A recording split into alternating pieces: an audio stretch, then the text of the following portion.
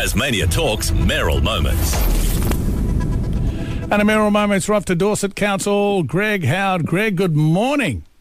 Good morning, Mike. How are you going? All right, good to talk to you. And look, the Ringarooma show is on this Saturday. Such good news after so many, as we've said before in this program, being cancelled. Yeah, look, I heard you talking to Bridge about it earlier in the program, and I'd just like to reiterate everything she said. It would have been so easy for them to cancel, and they ran it last year when it was, the COVID conditions were probably worse than they are at the moment, and they ran a successful event. Once again, they've come to the fore and put it on again, and it's one of those great little country shows, and probably the only country show you could go to where your kids don't have to pay for the ride. So I'd urge people to get along. Now that is good. Isn't it a mask-wearing job, or what's that sort of? Well, yes, it will be, because they're expecting more than 1,000 people, so we'll be required to wear masks. Yeah. Gotcha. Well, look forward to that on Saturday, the Ringarooma show. Get up there if you can. Yep. Now, the sale of the old Ledgerwood Butter Factory. Yeah, this is just a bit of an odd one, and it's been sold to a mainland company to undertake blockchain mining of cryptocurrencies. Now, that's a little bit outside my area of expertise, to be honest, but it's sort of interesting that a concept like that would pop up in a little town like Ledgerwood with only 50 people, to set up operations. Now, they said they had their reasons. It revolved around the climate and reliable power and reliable internet supply, so I guess that's their attributes that are available in a lot of Tasmania. So it does show that, that Tassie and even small towns in Tassie can attract, major business operations. That is, I hadn't heard about that, Greg. Yeah. I mean, in cryptocurrency, good heavens. That is big business in some markets at the moment, so that's interesting. I mean, imagine that, the old Ledgerwood Butter Factory. Well, yeah. Good news for Ledgerwood, cheapest. Absolutely, yeah. And now, you've got the COVID vaccination bus paying your region a visit. Where's that going to be?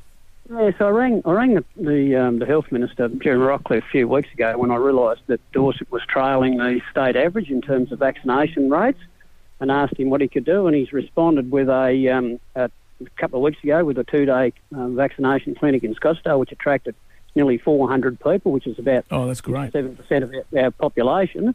And then he's followed that up with yesterday the bus was in Bridport in the morning and Gladstone in the afternoon. Today it's at Ringarooma from 10 o'clock till 2 o'clock, and tomorrow at Winalear from 10 o'clock to 2 o'clock. So if you haven't been vaccinated, this is a perfect opportunity. We've come to you rather than you have to come to to the clinics. And I'd encourage anyone who hasn't had the jab, get along and get one. And Greg, it's Pfizer. Is it Pfizer and Moderna, or just Pfizer? Do you know?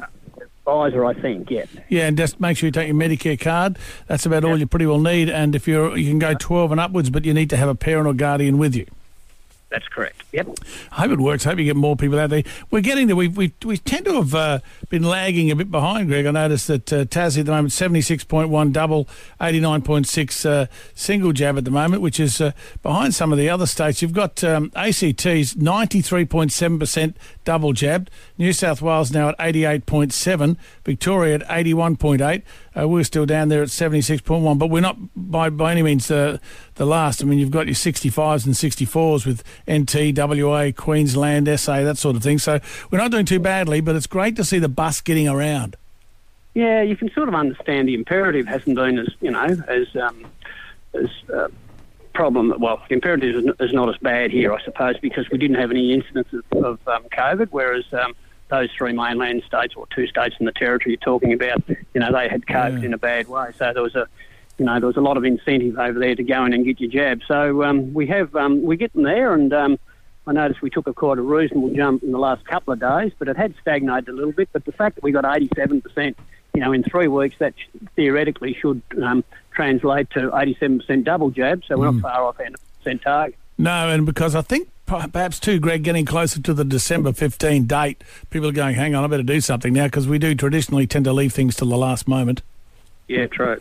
Yeah, so the further you get away from big cities, the truer that is. Yeah, a good point. Now, the weather warming up, you've got the pool opening. Yeah, so a $7 million investment in health and wellbeing of municipality of Dorset. Opening, we've penciled in a 27th of November opening date. All the major construction work's finished. There's just the fine touches going on.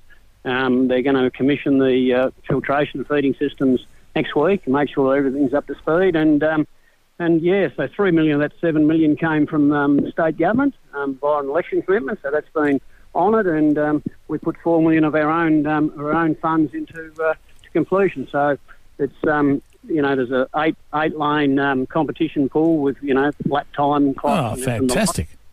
Learn to swim pool, a paddling pool, and of course a wet play area, which includes water slides and buckets and sprayers and everything. So it will be a fantastic complex for the 4 or 5 months that's suitable to swim in our climate. And good news because, we'll warm up and, especially over Christmas, that particular long break, it'll be great. Parents will be able to get the kids off and learn to swim. I think that's wonderful. Yeah, and of course, it won't cost you anything to go to the pool. Unlike, most pools in Tasmania, all swimming pool entry in Dorset's free, so it doesn't cost anything to turn up. Didn't know that. There you go, even better. Hey, tell me about the railway station options, Greg. What's that all about? Yeah, so last week, Rotary, the Scottsdale Rotary Club, and put on a bit of a barbecue over at the railway station. So they've actually got $25,000 of funds that were allocated by council probably 8 or 9 years ago, but couldn't be spent on the actual old railway station, which structurally is okay, but unfortunately the few kids have got in there and vandalised the inside of it. Oh. But we want to do something with it, and we're still waiting on the outcome of the Planning Appeals Tribunal decision about whether we've got the rail trail application correct, which we think we have. But once that comes through, we'll be able to go on and do something with not just the station but the whole area. So the idea of the barbecue is we got members of the public to come along and put forward suggestions as what they think might be appropriate for both the railway station and there's quite a large area there. So there's plenty of options like RV parks and gardens and stuff like that. So it's a really bit of a session to just try and tease out a few ideas for the area. I know you've had a few wins in Derby too. Yes, we have. We've had a lot of wins in Derby. Yeah. Derby is still flying. It's actually going ahead. And the one interesting thing, I suppose, is that totally unrelated to bikes, is the tin price for the high quality tin is actually going through the roof. And the tin mine, when it closed and when it flooded back in 1929, it was one of the richest tin mines in the world, and it was that rich that instead of washing the tin, they were just shoveling it straight into the bags. It was something like 93% purity. Oh, good heavens. So potentially we sit on, tens, maybe hundreds of millions of dollars worth of tin, but it would sort of would throw a spanner in the works in terms of the lake and the bikes. But anyway, it's something that the people of Dorset now own, so it's an opportunity, just somewhere down the track. It's interesting, isn't it? I mean, with everyone sort of demonising coal, but in Tasmania, we don't have any coal. It's tin, it's copper, even some gold in places, zinc. Good heavens! There is a bit of coal. There's a bit of coal up the Fingal Valley. Only a tiny, but no, I wouldn't say that it's comparable to what they're doing in WA. Oh no, not even close. That's exactly right. Yeah. But, I mean, that's where it's good. I mean, it's just the value to some of the minerals out of Tasmania, fantastic. And isn't that good news about tin? I didn't know that. That's something other than you talk about bikes all the time at Derby. That's just great news about the tin. Yeah, and inevitably the requirement of tin has come. It's something to do with the move to electric vehicles, and I don't understand. I don't exactly understand the technology, but for some reason there is a requirement for the tin in the process of constructing electric vehicles. So all of a sudden the tin market, which has been depressed for a long time, has all of a sudden taken a bit of a lift.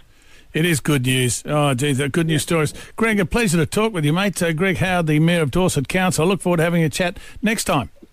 No worries. Thanks, Mike. Always a pleasure. Good to talk to you. Thanks so much for your time. Greg Howard in Scottsdale, the Mayor of Dorset Council. Tasmania Talks with Mike O'Loughlin, weekday mornings from 9.